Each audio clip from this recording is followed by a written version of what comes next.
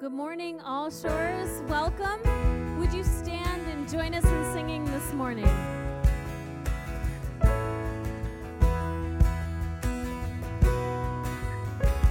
I count on one thing, the same God that never fails will not fail me now.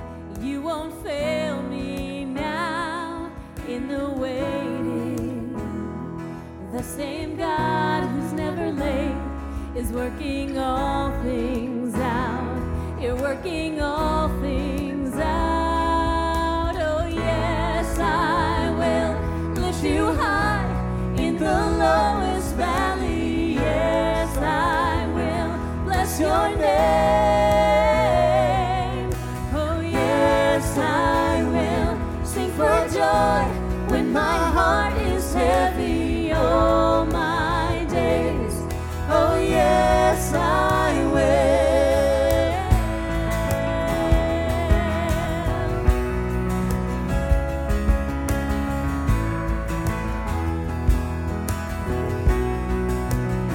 And I count on one thing, the same God that never fails will not fail me now.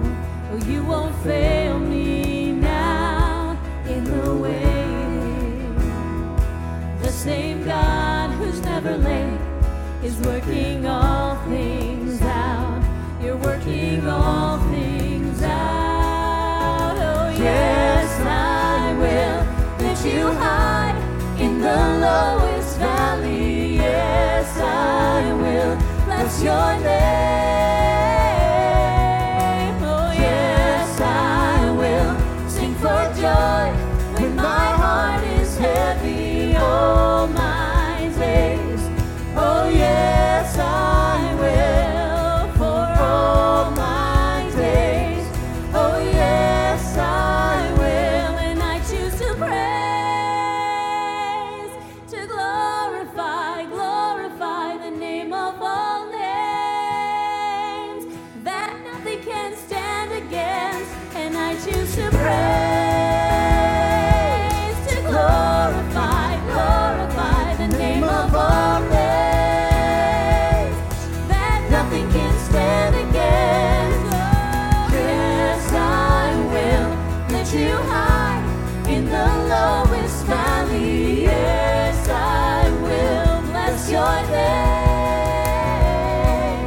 Oh, yes, I will sing for joy when my heart is heavy. All my days, oh yes, I will.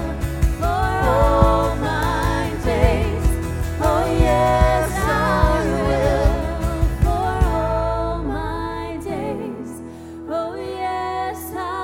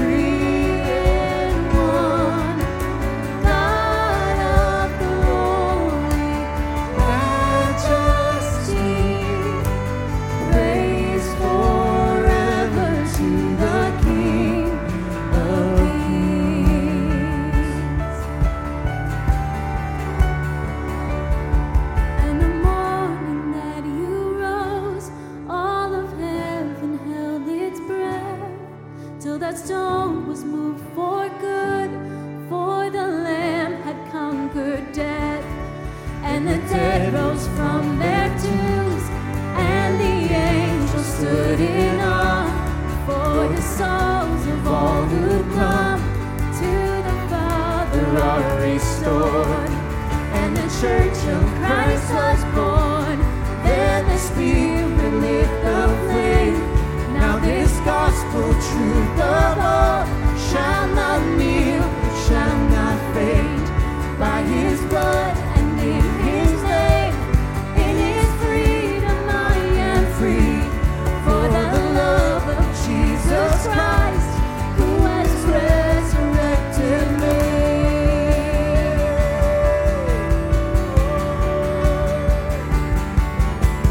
Praise the Father, praise the Son, praise the Spirit, three in one. God of glory, majesty, praise forever to the King of Kings. Praise forever to the King of Kings.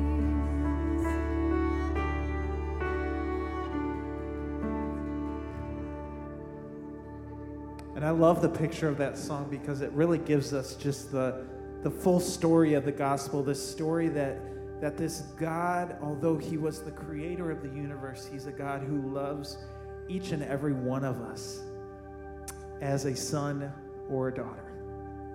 And this last week has been a busy week for me, just kind of prepping our new house. We're moving up into this area, my wife and I, and it's been a lot of hard, grueling work, right? Just like ripping my hands apart, pulling out tacks out of flooring and painting walls and painting ceilings. But during this week, it was so cool because as I was doing all this hard labor, the Spirit of God reminded me in a very powerful way of how Christ, with the disciples, He shared how He was going to prepare a place for them.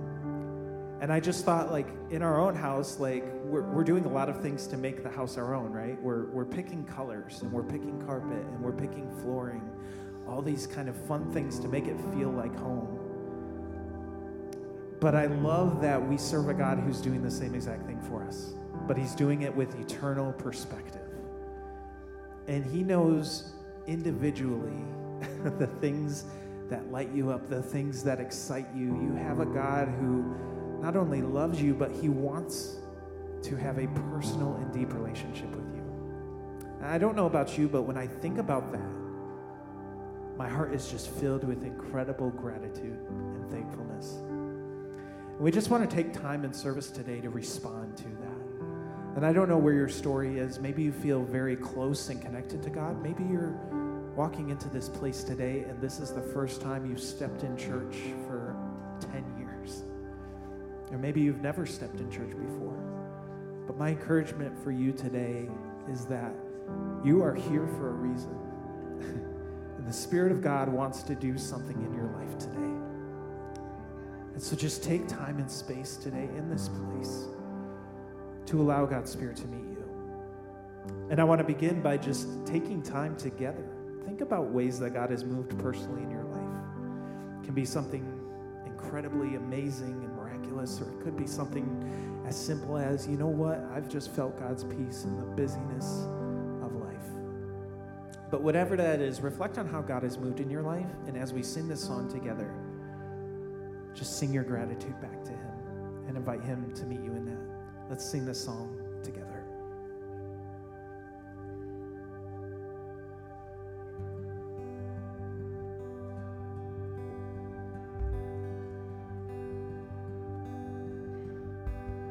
All my words fall short.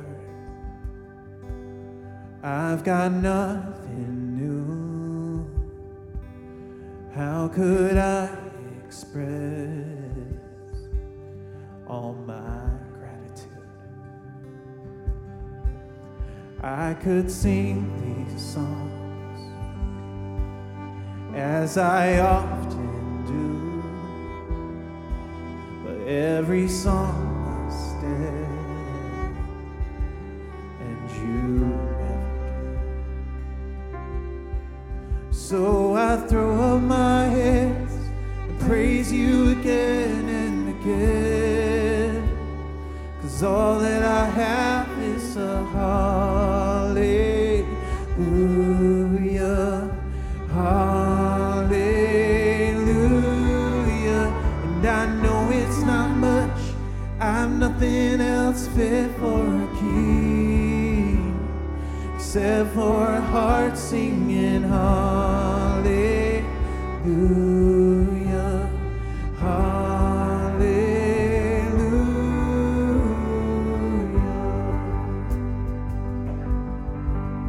I've got one response, I've got just one move. With my arms stretched wide, I will worship you. So I throw up my hands and praise you again and again. 'Cause all that I have is a hallelujah, hallelujah. I know it's not much, I'm nothing else fit for a king, except for a heart singing hallelujah, hallelujah.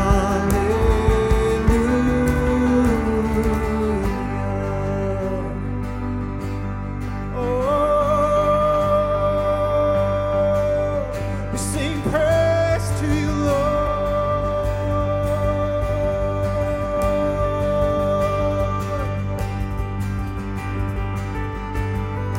Come on, my soul, don't you get shy on me, lift up your song.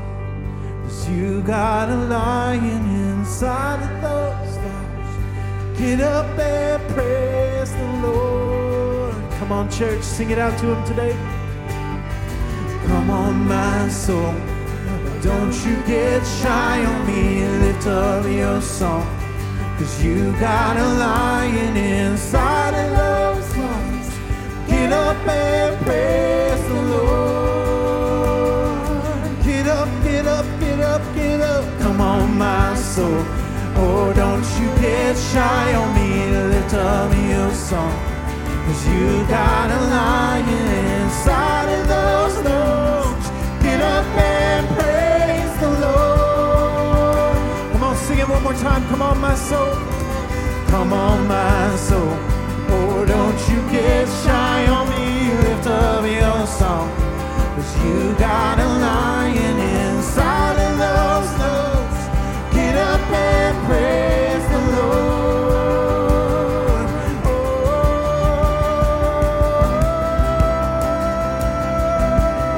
praise the Lord.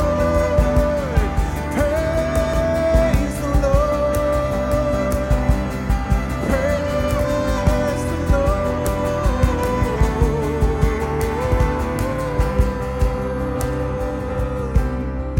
Praise the Lord.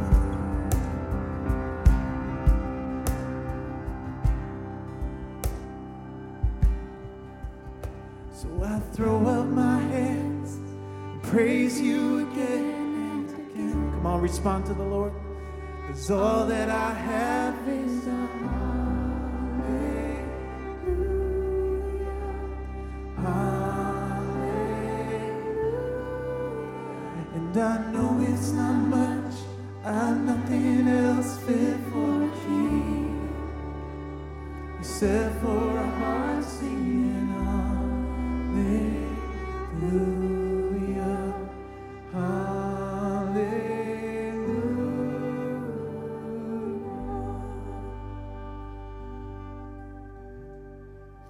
God, we are so grateful that we serve a God who cares so deeply for each of us. God, may our hearts overflow with thankfulness and gratitude today.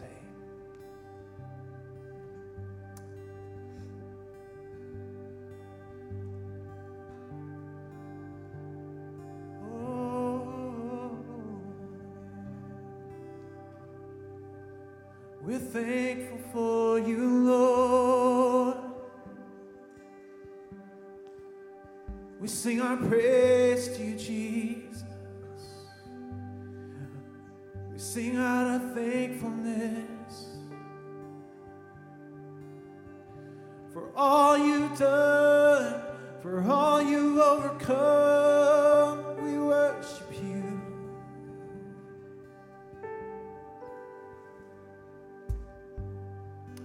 You know, one thing I love that Scripture tells us is that the angels are beings who continuously worship the Lord. And if you want to read about it, you can go to Isaiah chapter 6, but it talks about how they sit in the throne room of God and how they constantly cry out, "Holy, holy, holy, holy is the Lord God Almighty." That's my paraphrase, of course, but I think today the Spirit of God is inviting us into that place of thankfulness and just constantly crying out to Him and shouting our adoration. And so I just want to finish our time of worship today by just singing kind of this older song and just singing out and joining the angels in our cries of "Holy, holy, holy are you, Lord." Oh God, you are worthy of all of our praise, all of our gratitude. And we could sing it forever, God, and still not say enough of how good you are to us.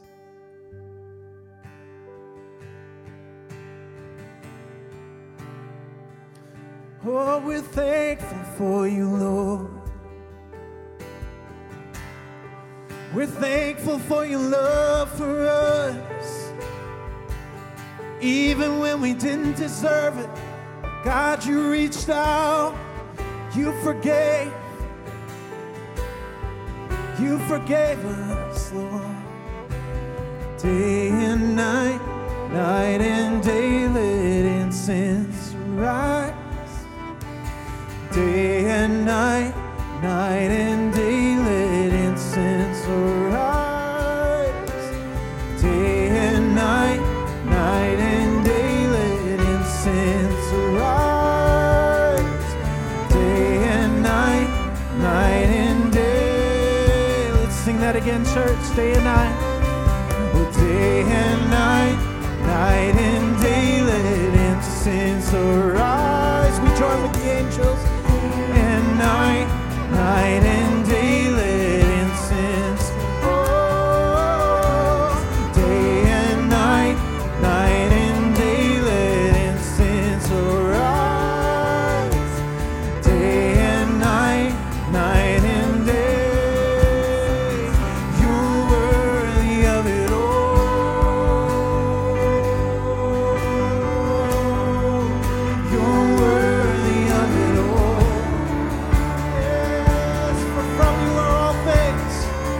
For from you are all things, and to you are all things. You deserve the glory. Oh, you're worthy of it all.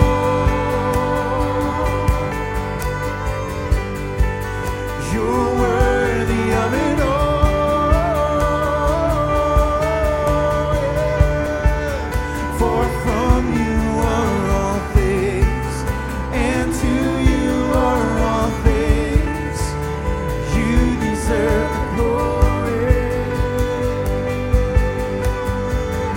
Come on, let your praises rise to Him today. Thank you, Jesus. Oh, you're worthy of it all.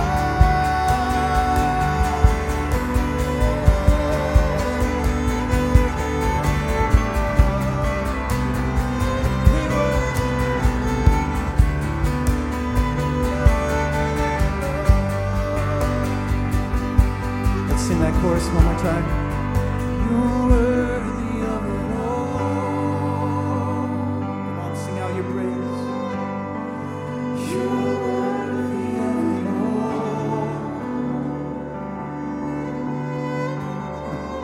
For from you are all things, and to you are all things. You deserve the glory. Sing it once more, just the voices. You're worthy of it all.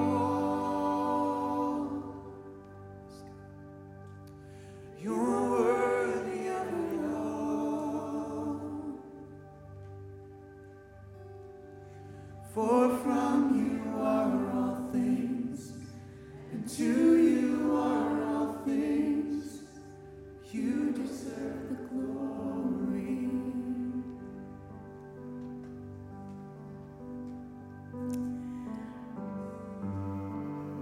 You know, as we go to just a minute of prayer, I just want to encourage you that as we praise the Lord, when we worship Him, the darkness gets pushed back.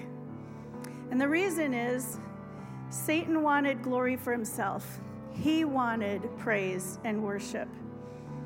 And he was sent out of heaven, the most beautiful being that was created, because he wanted it for himself. And so when we praise the Lord, that darkness that came to steal, kill, and destroy us gets pushed back. And I know when we're in a darker place, a hard place, it's harder to worship, but all the more when you do, you'll start to feel the burdens lift. And that's the Holy Spirit working in and through you. Well, this morning we're going to take a moment of prayer, and I just want to encourage you that if you've found yourself a little heavier than normal, or maybe you're going through a difficult time, can you just take a seat right where you are? We want to pray for you. We want to pray with you. People might come around and put a hand on your shoulder, and that's just to let you know that you are not alone, that we're here, we're your family, we love you, God loves you, and when all you have to bring is yourself, it is enough. Let's pray. God, we are thankful that all we have to bring is enough. It's all you ever wanted. You wanted our heart, soul, mind laid before you as a sacrifice, as an offering, for you to live through us and do with us what only you can do. Turn us into people who love more like you do, who care more like you do, who believe in hope because you are our hope. You're the hope of the world. And God, we worship you this morning. We praise your name. Push back the darkness. God, for those in a difficult place, Father, we pray that you would lift their spirits, that they would feel your spirit even stirring within them, bringing renewal, bringing refreshment, bringing transformation, bringing hope where they're hopeless, making a way where they don't see a way. God, restoring relationships, transforming lives, bringing provision for those who need provision, and healing in our bodies for those who need healing. Oh God, we are grateful that none of those things are too hard for you. And we're thankful that today you pushed it back, the darkness, just a little bit more. We thank you for the things that we feel and see, and we thank you for those that we do not yet see. But we trust in you, Jesus. You are our hope. God, we also pray for Spring Lake Baptist today. Father, you are their hope. God, we pray that you would bless their congregation. We pray that your word would go out and that many would come to know you because of their ministry. Father, we pray for the Gomez family in Mexico.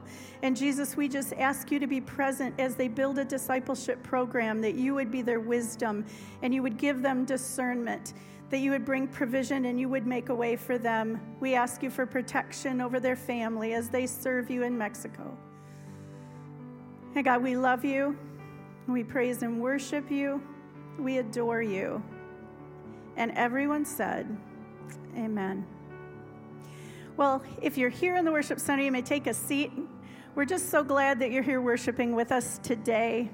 If you're watching us online, thank you for being with us. And if you are a guest, if this is maybe your first or second time with us, we'd love to get a gift into your hands. So on your way out, stop at the Connection Center. It's by the prayer room. Let us give you a gift and say hello. There's also hard copy forms of our connection card there. And we'd love for you to fill that out so that we could just get to know you and help you take a next step here at All Shores, answer some questions for you. You could also access that card online. You can also access it through the QR code that you see in front of you. But we're just really glad that you're here today. And as we continue our worship service through giving, you know, it might be that you wonder, well, how I hear this worship through giving, but I don't really know what that means. I don't know how you would do that. I get it through singing and prayer. Well, let me just explain that, it might be that when you get paid, you just thank the Lord for your gift. And as you go to write that check or you go to push that button on our e-giving site, as you give your contribution back to the Lord, you just ask him to extend that gift. Ask him to multiply that gift beyond its size. And it doesn't matter the size, right? Because in God's economy, there's a thing called God math, and I don't even understand it. But let me tell you, he can multiply even the smallest of gifts. And so can I just thank you ahead of time for your giving? Thank you for worshiping the Lord this way. And if you came prepared to give, we do have giving boxes in the lobby on either sides of the doorways, or you can give online. But thank you for participating in this act of worship with us. If you're a guest, there is no expectation for you to give. We hope you enjoy our service. And I'll take a look at the screens for a couple more announcements.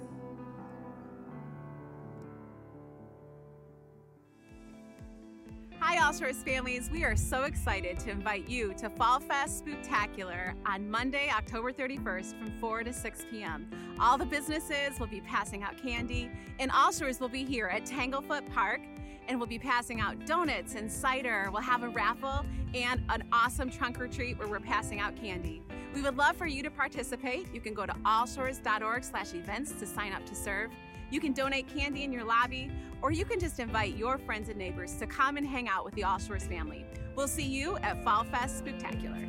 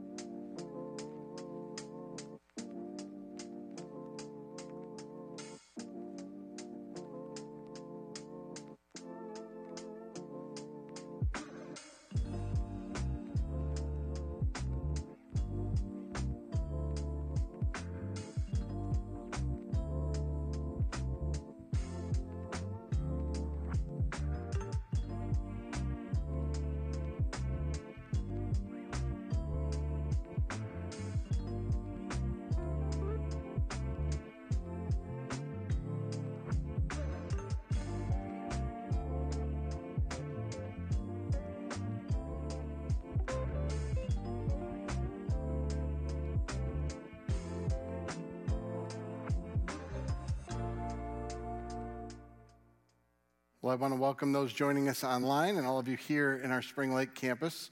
This is the third week of a series we've titled Give or Take. And before we open the scriptures, before we get into the teaching today, I want to invite you to pray in the quiet, that we believe firmly that God is a God of revelation. It's not about information or persuasion or even communication. It's ultimately about revelation. And so we want you just to be honest with God. If they're among us, whether online or here, and you're dealing with doubt, skepticism, questions, not sure what you think about this whole Christianity piece, if you call yourself a follower of Jesus, whether you're thinking you're growing, you're kind of stuck, you're wherever you are in it, whatever questions, whatever you want to tell God, just speak to him in the quiet. Ask him to speak to you, to lead you, and then I'll pray for us together as well.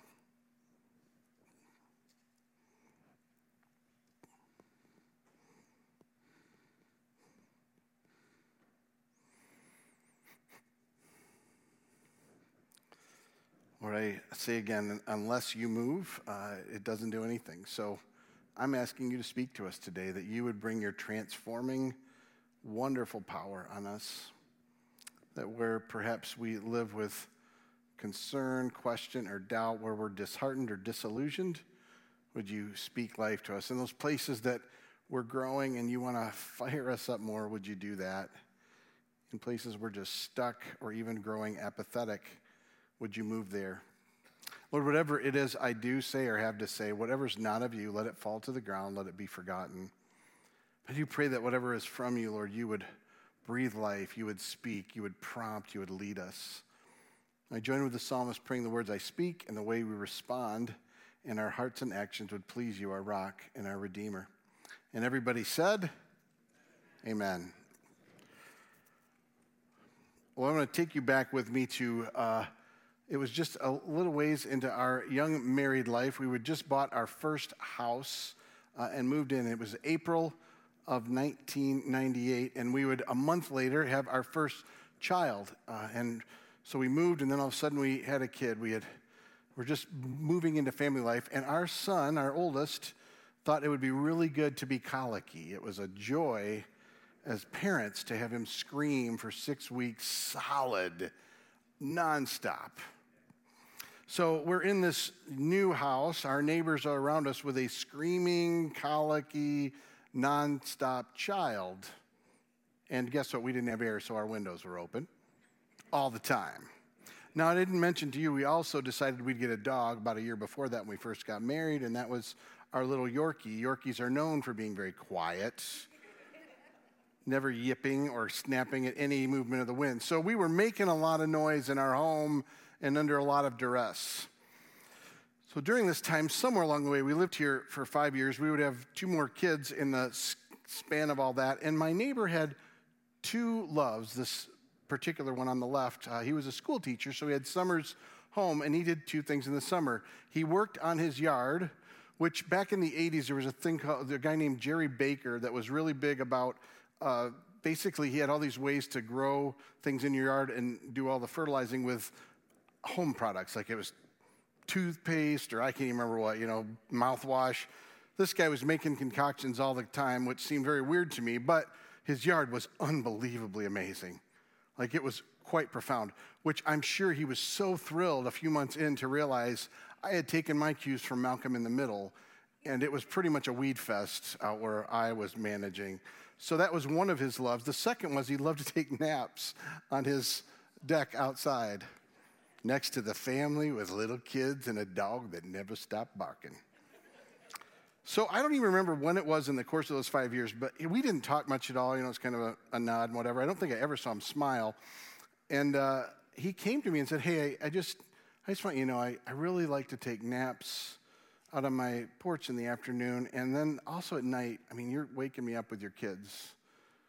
And I said, oh, well, I can understand the evening thing, because who wants to be up at 2 and 3 in the morning, so we'll try and sweat it out and close our windows. But I got to tell you, during the day, you're on your own. Like, I'm just not going to do anything to make sure my dog and my kids are quiet, so you have a nap on the deck. That did not build a great friendship, but I was honest back. So the funny thing was, I don't think I ever saw him smile until the day I put a for sale sign out in front of the house. I literally think he thought, oh, the Lord is alive and well. He's moved you on. Poor saps that are going to live next to you next. And I tell you that because we're in a series that we've called Give or Take, and it's really the idea of our as followers of Jesus, are we meant to give of ourselves or take, or is there reciprocity? Are there limits to all that? What's it mean?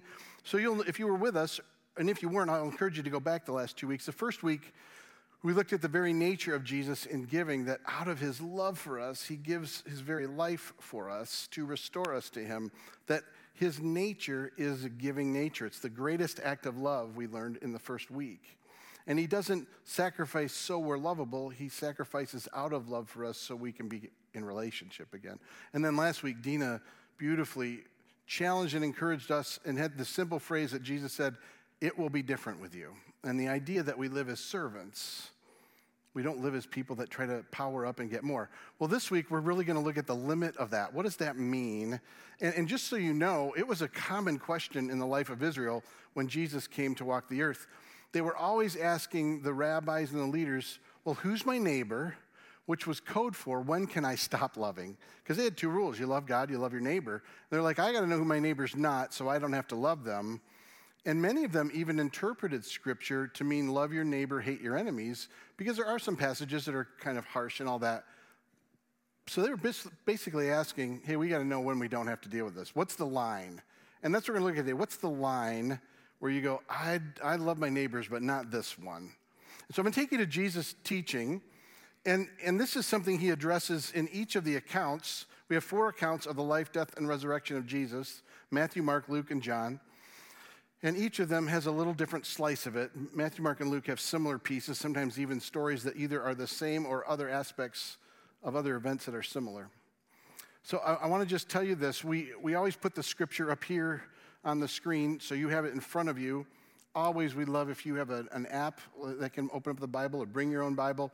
Even more than that, though, we want you to go home and read throughout the week. And we gave you a reading plan even for this series. If you didn't get it, you can go online and get it as well.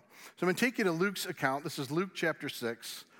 And I'll tell you this just leading up to it. Jesus has just done a series of teachings before he does this part of it that are called blessings and woes. And believe me, it messes with everybody because he basically says, blessed are you when you're poor, and woe to you that have a lot. Blessed are you when life is difficult, woe to you when it's easy. And he's throwing the kingdom upside down, going, there's something powerful about who God is in the midst of difficulty and lowliness that we can lose when we kind of think more highly of ourselves. And now he's going to move to this question, well, what's the limit of all this? And this is what he says. Hey, but you who are listening now, I say this, love your enemies. Do good to those who hate you, bless those who curse you, pray for those who mistreat you. Does that bug anyone else here? I mean, can we be honest? Does that sound crazy? Can you think of all the things in your mind that, well, that's not healthy. I mean, I'm taking advantage of it. I don't want to. We have lots of reasons we don't want to, and lots of things we would come up with that say, that's not who I am. I don't want to live this way. And what we're going to explore today is both the most profound, I think, teaching, one of them of Jesus, and both the most difficult. Because all of us want to have limits to when we have to love people, don't we? You guys are so quiet. Let me just do it this way. I want a show of hands who those go, that sounds impossible. I don't like it. Yeah, I'm with you. I'm totally with you. The rest of you, you're just so much more spiritual than us.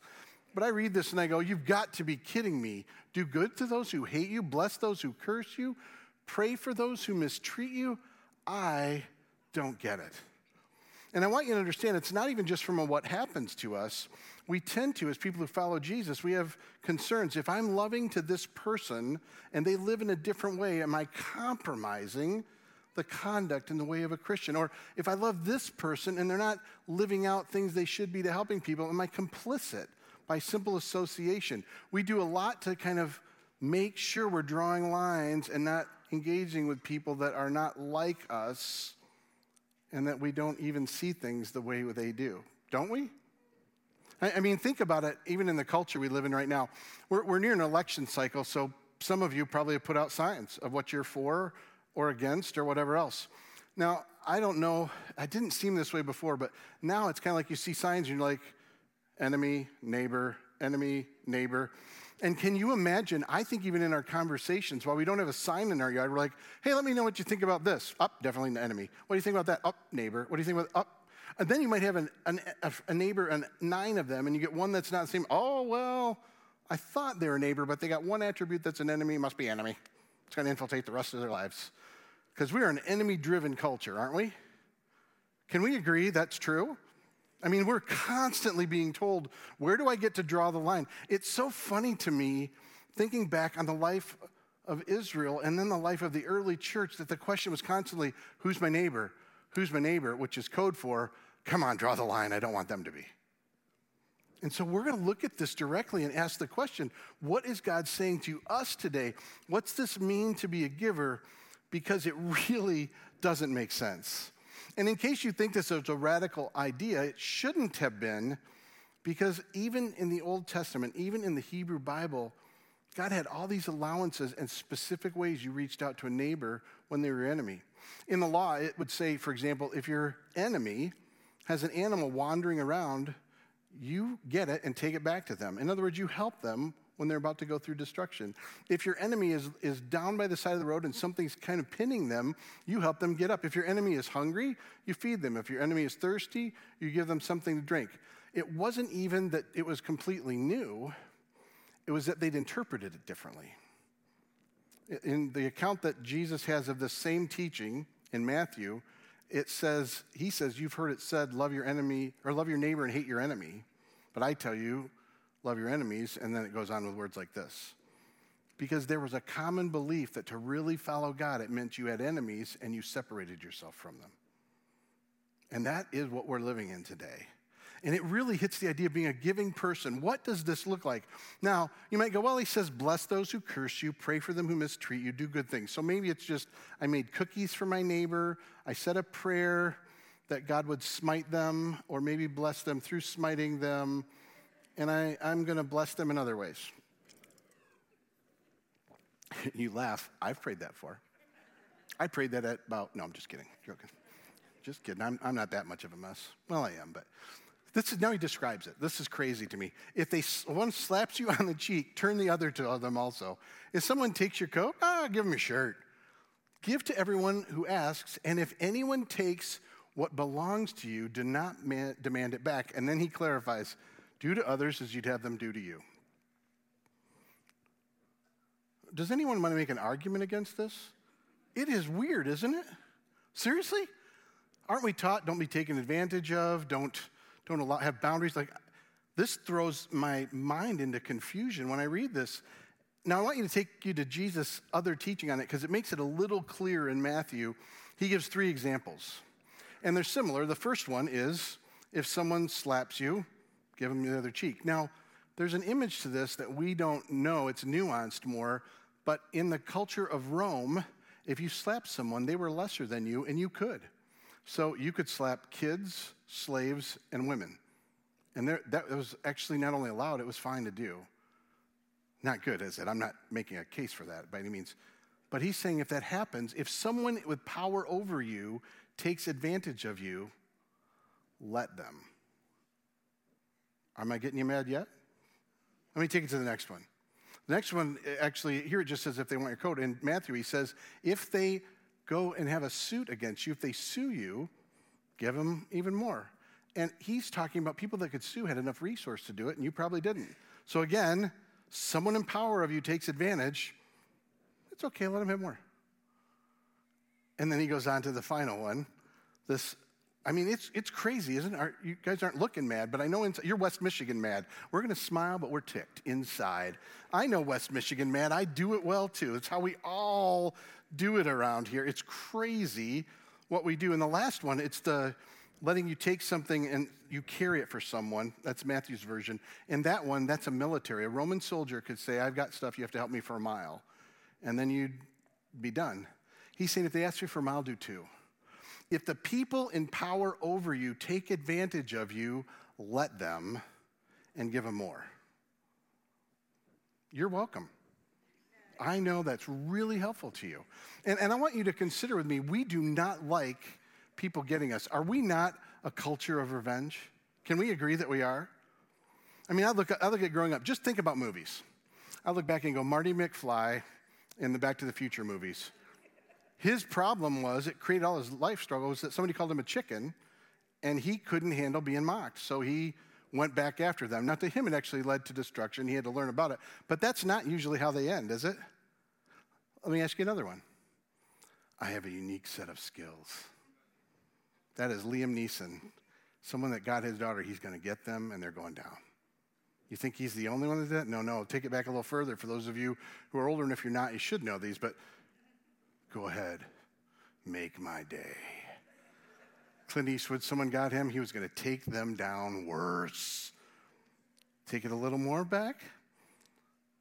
I'm going to make you an offer you can't refuse. I'm the Godfather. You mess with me, you're going down. Is that not the culture we live in? We love when things are unfair and we get them back, don't we? Now, why is Jesus saying don't get them back? Isn't that confusing? And yet, is there part of us that goes, something's profound about this? Something is crazy that Jesus is telling them not to get people back, that Jesus is living in a way that makes no sense to any of us. I want to come back to it, but I want you to hear what he goes on to say, because he's going to slap literally what all of us think and live like. He gives examples of how most of us live. He goes, hey, listen. If you love those who love you, what credit is that to you? And then he says, even sinners love those who love them. Oh, and by the way, if you do good to those who are good to you, what credit is that to you? Even sinners do that. And then he gives a third example. Oh, and if you lend to those from whom you expect repayment, what credit is that to you?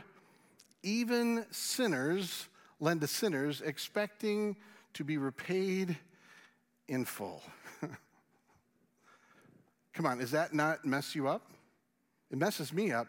It's transactional. You know what? We give as long as there is a return on investment. We give to the people that are like us. We give as long as we get back. Somewhere there's got to be a return on investment or reciprocity. And when there's not, we want to use power to overcome it. Isn't that what we're told everywhere we go? You want to fight with me? I have more power, I will win. You want to fight with me? I will bring those who have power along with me. We will win. And God in heaven says, that's not how power works. We started this the first week. He said, you want to know what the most loving, powerful act is? Lay down your life for somebody else. And this shakes us to the core, doesn't it?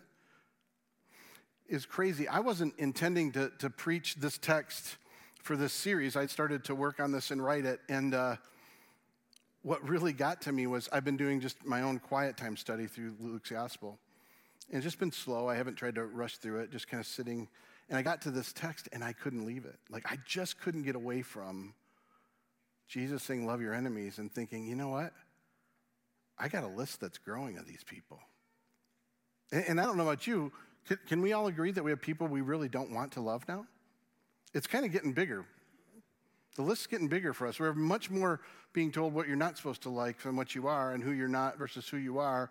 And everything that we get as input is reminding us, they're not yours, they're not your neighbor, they're not your neighbor, they're not your neighbor. And it's getting more volatile and more vitriolic and more power-based. And Jesus is just messing with that. But let me take you to the core of it, where it gets both the best and the worst. Then he says, love your enemies. Do good to them, lend to them without expecting to get anything back. Then your reward will be great, and you will be children of the Most High, because he is kind to the ungrateful and wicked. I'm sorry, is anybody else irritated by that? He goes on to say, be merciful as your Father's merciful. He's kind to the ungrateful and wicked. I literally kept reading that for days because it drove me nuts. Seriously? Kind to the ungrateful and wicked?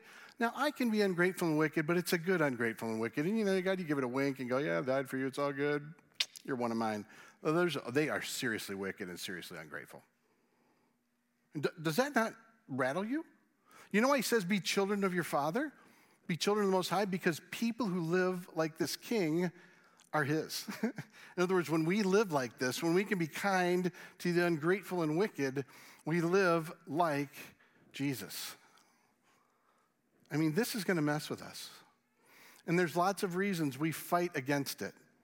And I'll give you the first one that I think was kind of a core building for me, for all of us, is I don't think we fully grasp the depth of our own wickedness and lack of gratitude, and don't grasp just how much God loves us. See, because that's what he's saying. Be kind to the wicked and ungrateful, because God is kind to the wicked and ungrateful. Let me show you. Paul writes about this early leader in the church to explain it a little bit more. His letter to the church in Rome, he says, for if while we were God's what? Boy, you guys are like, the volume you give is shattering. For while we were God's enemies. That's right, enemies. Not frenemies, enemies. We were reconciled to him through the death of his son. If that's true, how much more, having been reconciled, shall we be saved through his life? In other words, it's not simply about Christ dying for us, though that's the foundation of it, the sacrifice of his love. It's his resurrection means he actually has new life for us, to be his people in new ways. And I will just say this to you. I think one of the reasons foundationally we don't know how to love our enemies is we don't really understand in a deeper way how God loves us when we're enemies to him. It sounds great. And I'll tell you, in this day and age, people don't even like to talk about sin. You know, the whole thing is like, or any kind of idea that God is only this way going to meet us, which both are true. It's just a reality that you and I, at our core, have wickedness and lack of gratitude in us. That's true. Basically, the human story is God made us to be his, and we said we'd like to be you instead. We'd like your chair. That's what we say. We do it lots of ways. We try to advance ourselves. We live for ourselves. We live at the destruction of others. We long for things that we know if anyone saw, we would be ashamed and embarrassed of. But at the end of the day, we do what we can to get where we want for us. We are ungrateful and wicked. I think when we really can let ourselves understand that, we really begin to understand just how much God loves us. See, he's not asking us to love our enemies in a way he didn't do for us. He literally moved us from enemy to friend.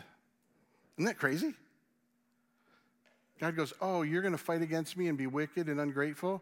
He didn't bring a big army and go, I'm going to take you down a notch, and once you're down, then you'll want me. He went, I'm going to come into your life and die, take on what you should have for your unkind, ungrateful, wicked ways, and let you be one of mine. See, I think we miss that and we kind of run past it. But let me take you to the other part, which I think it moves us into, which is the mission we're called to live as his children. Paul says it this way in Corinthians, to the letter there. If anyone is in Christ, he's a new creation. They are. The new has come. The old is gone. The new's here. All this is from God, who reconciled us to himself through Christ and gives us the same message, ministry of reconciliation, that God was reconciling the world to himself in Christ, not counting people's sins against them. He's committed us to this very same message of reconciliation. In other words, the way it works is Jesus not only forgives us, and in case you don't know, reconciling literally means to go from enemy to friend. That's what reconciling means. You take enemies, you make them friends. Isn't that cool? You want to know what reconciling is? Enemies become friends. This is the funny part. You know, nowhere in here, in the Jesus teaching here, does he tell us to forgive them? Though I'm not telling you shouldn't. He's just saying love them. He's not saying you've resolved all the issues, you've done yourself. Love them. You reconcile. You treat enemies like friends. And they become that. And he's saying, guess what? We not only receive that, we're actually called to be a part of that. And then he makes it more clear. We are therefore Christ's ambassadors, as though God were making his appeal through us. We implore you on Christ's behalf, be reconciled to God. God made him who had no sin to be sin for us. In other words, our ugliness, our wickedness, our ungratefulness, our brokenness, all the things we do that we wish we hadn't, or at least no one saw, that's what he died for. So that in him we might become the righteousness of God. But this is the part I want you to see. We're his ambassadors. I love that. An ambassador is one who carries the king's message, the king's life, the king's culture to those with them. In other words, we actually become him in the flesh for the people around us. We regularly talk to you about how you're deployed. It's because you are Christ's ambassadors, and he's making his appeal by how you live. Now, we tend to reduce this to saying the words. Hey, I love you. I want you to know you're a sinner, and you're wicked, and you are ungrateful, and you just have to ask Jesus for your forgiveness, and then you can be his friend. That is true, but that doesn't sound like the way he means for us to do it. But it's the way we do it. I gave them the message. I was helping them. I want you to understand it this way. You see, we speak the message of Jesus as we love our enemies. I don't think we just say it with our words. I think we say it by how we live. You see, as we love our enemies, we mess up their view of life. We work against the way everything is in this world of retribution and paying for what you do, to actually loving like Jesus does. We become his ambassadors by how we love our enemies. That's how they get the message. And it gives place for the words too. It's word and deed, but we like to do word without deed. Hey, I'll tell them all about it and tell them how God loves them as long as I don't have to talk to them, listen to them, or look at them. And we miss the very central way God moves. Now, I want to give you 3 images that are used in Scripture, not this way, but they're images of the very body when God describes us that I think are making it harder for us. I want to give you this as a help and kind of an application. So there's the heart, there's the neck, and there's the eyes. So one of the things we have that all of us will go through at different times is hearts become diseased. In other words, they're plaque that build up and they don't function like they're supposed to. They get hard and they begin to not function the way they're intended. Scripture calls that hard-heartedness, just the idea in the spiritual that you and I become hardened as we look at the people around us? Can you see how that might happen with people that don't think like us, act like us, live like us? The same way, oftentimes people are described as stiff-necked. Now, most of you hopefully haven't had to have surgery for things like this, though I do have titanium in my neck. I am titanium. That's what I tell people, but they don't care. Neither do you. But the idea is your body breaks down and your neck becomes stiff and you can't turn or move. See, we become rigid. I looked at what you think and believe. I'm stiff towards it. I will not love you. I might tell you God loves you and you can be reconciled to him. Once you do that, and once you believe the things you should, and once you abandon the things you shouldn't, which, by the way, some of them aren't even going to be what God said. I just like them, and you should do them too. I've attached them to Jesus. You should. And let me take you to the third one, the idea that this is like a cataract eye. The eyes can't see. And what I'm telling you is the more we live in a place of retribution, in a place of what we're due, in a place of limiting and saying, I will not love if, we get hard-hearted, we get stiff-necked, and we get eyes that don't see. So I would tell you one side of this is receiving the message, but much more it's about how we live it. I like to think of it this way.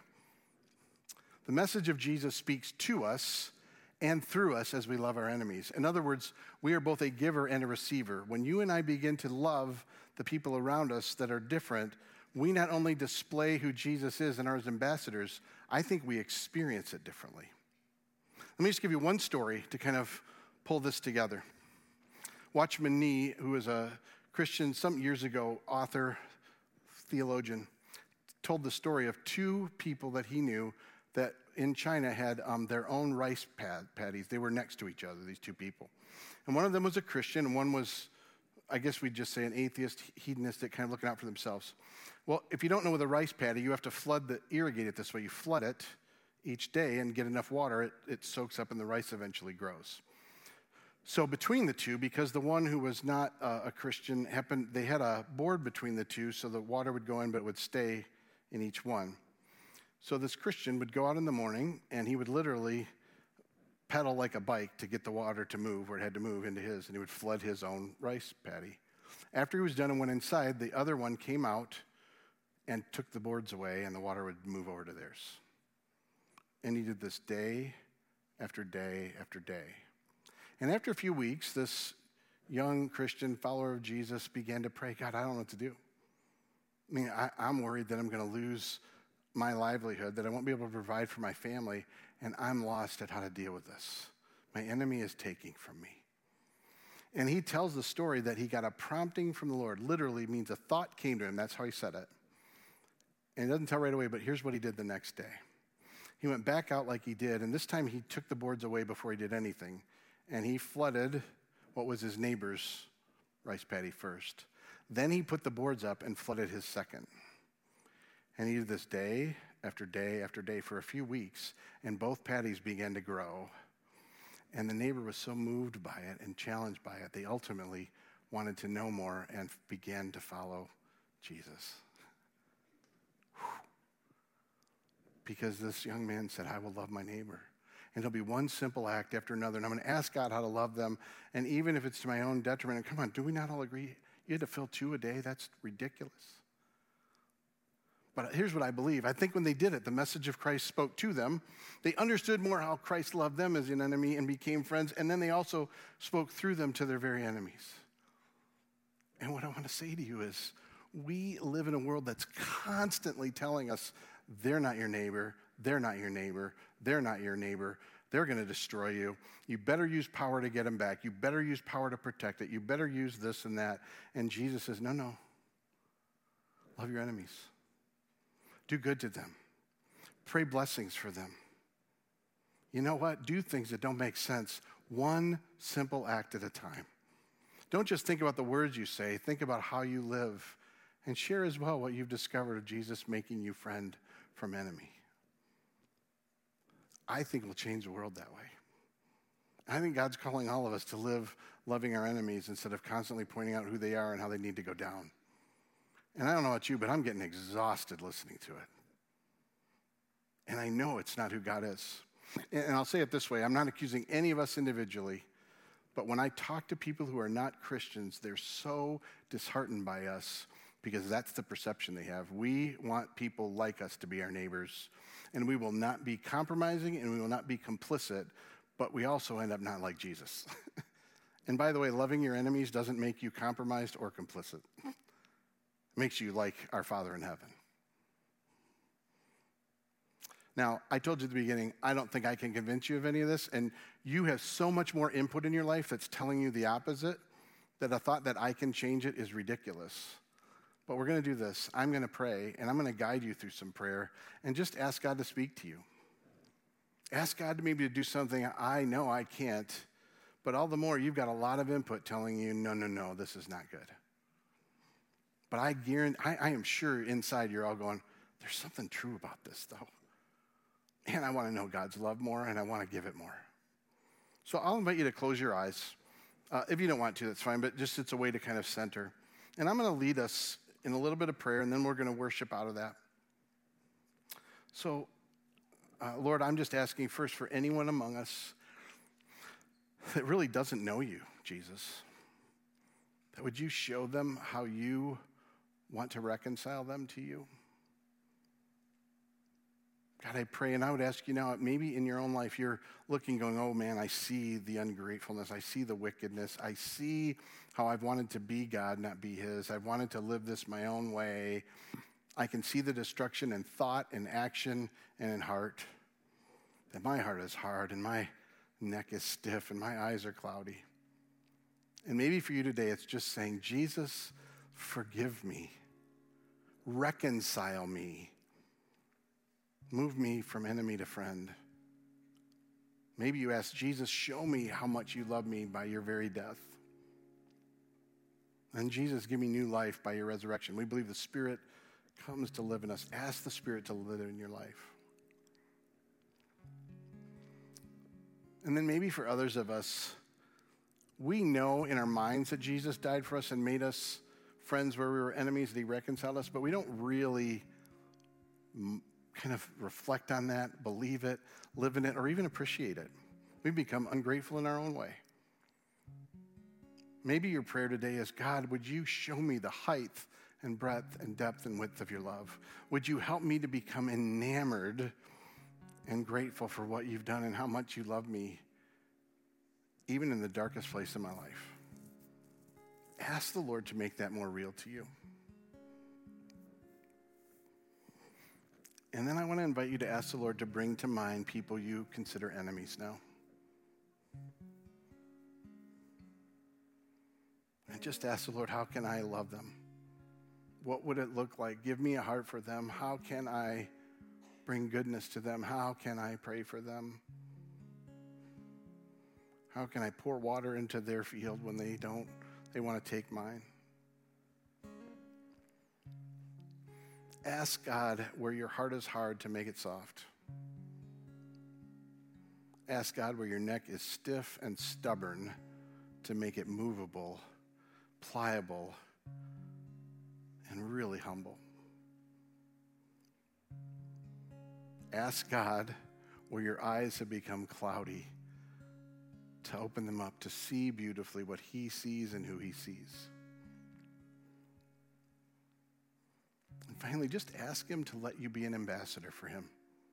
Ask him to show you today, tomorrow, in the days ahead. And I'm going to ask you to do one more thing, which is make a commitment to start turning off, tuning out, and shutting down messages that are of hate, of limit to love, and of us versus them. That God would help you to see everyone as a neighbor and one you're to love, enemy or friend. So Lord, I say again, I can't change anybody here or change any of our minds, my own included. And we all cry out, would you breathe life in us? Would you tenderize us where we become hardened? Would you help us to shut down the messaging that's telling us hate and power and division? And would you even reveal to us how we can live in an uncompromised, non-complicit way that loves people still? Change us in that way, Lord, for your glory, for our joy. And even now, again, reveal to us the height, depth and breadth and width of your love for us and the hope we have in you and you alone. I pray this in your name. Amen. How many of you stand and we're going to worship in response, and we'll celebrate communion in the midst of that too.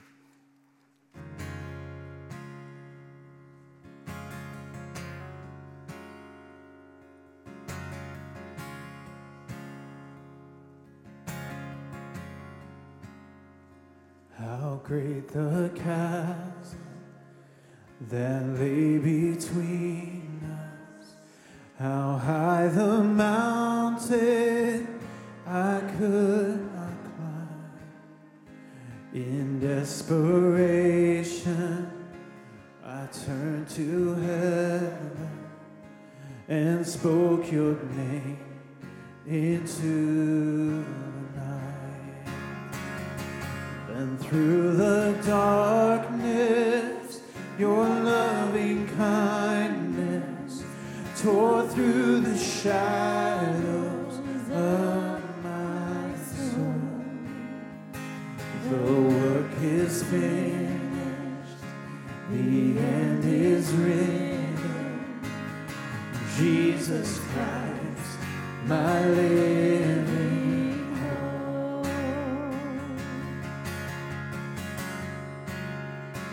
Who could imagine so great a mercy? What heart could fathom such boundless grace? The God of ages stepped down from glory to wear my sin and bear my shame. The cross has spoken, I am forgiven. The King of Kings calls me his own. Beautiful Savior, I'm yours forever. Jesus Christ, my living hope. Hallelujah, praise the one who set me free. Hallelujah, death has lost its grip on me. You have broken every chain. There's salvation in your name, Jesus Christ, my living hope.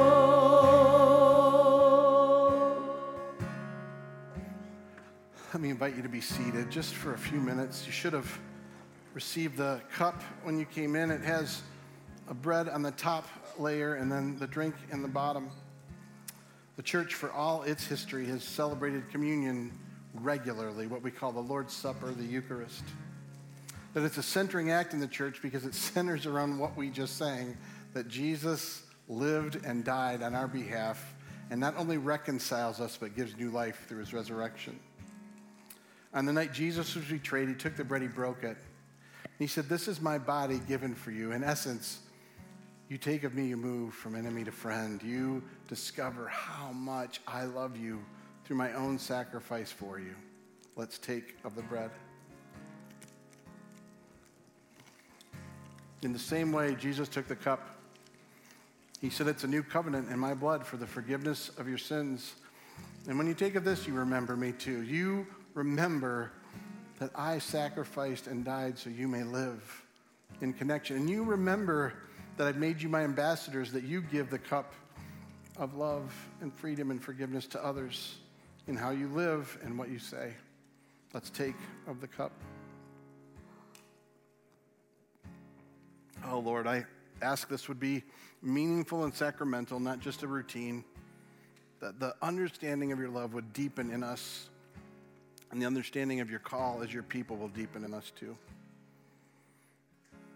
Let me invite you to stand, and we want to proclaim again what Jesus has done as a sense to build up our own confidence and life and heart and who he is and who we are in him.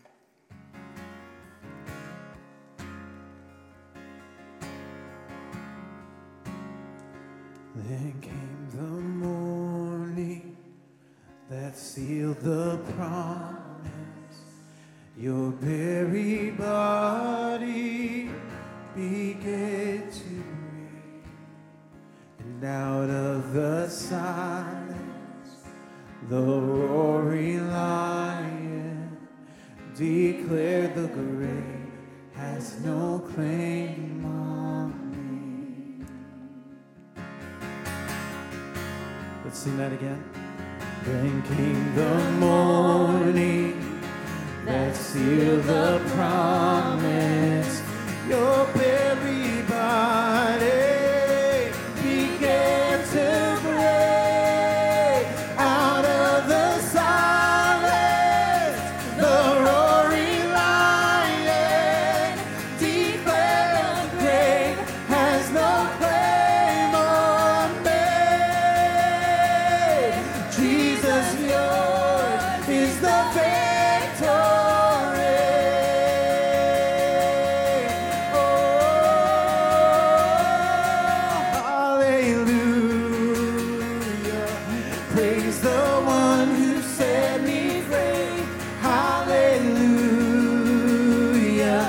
Death has lost its grip on me.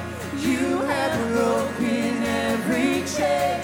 There's salvation in your name, Jesus Christ, my living hope. Sing it out, church. Hallelujah.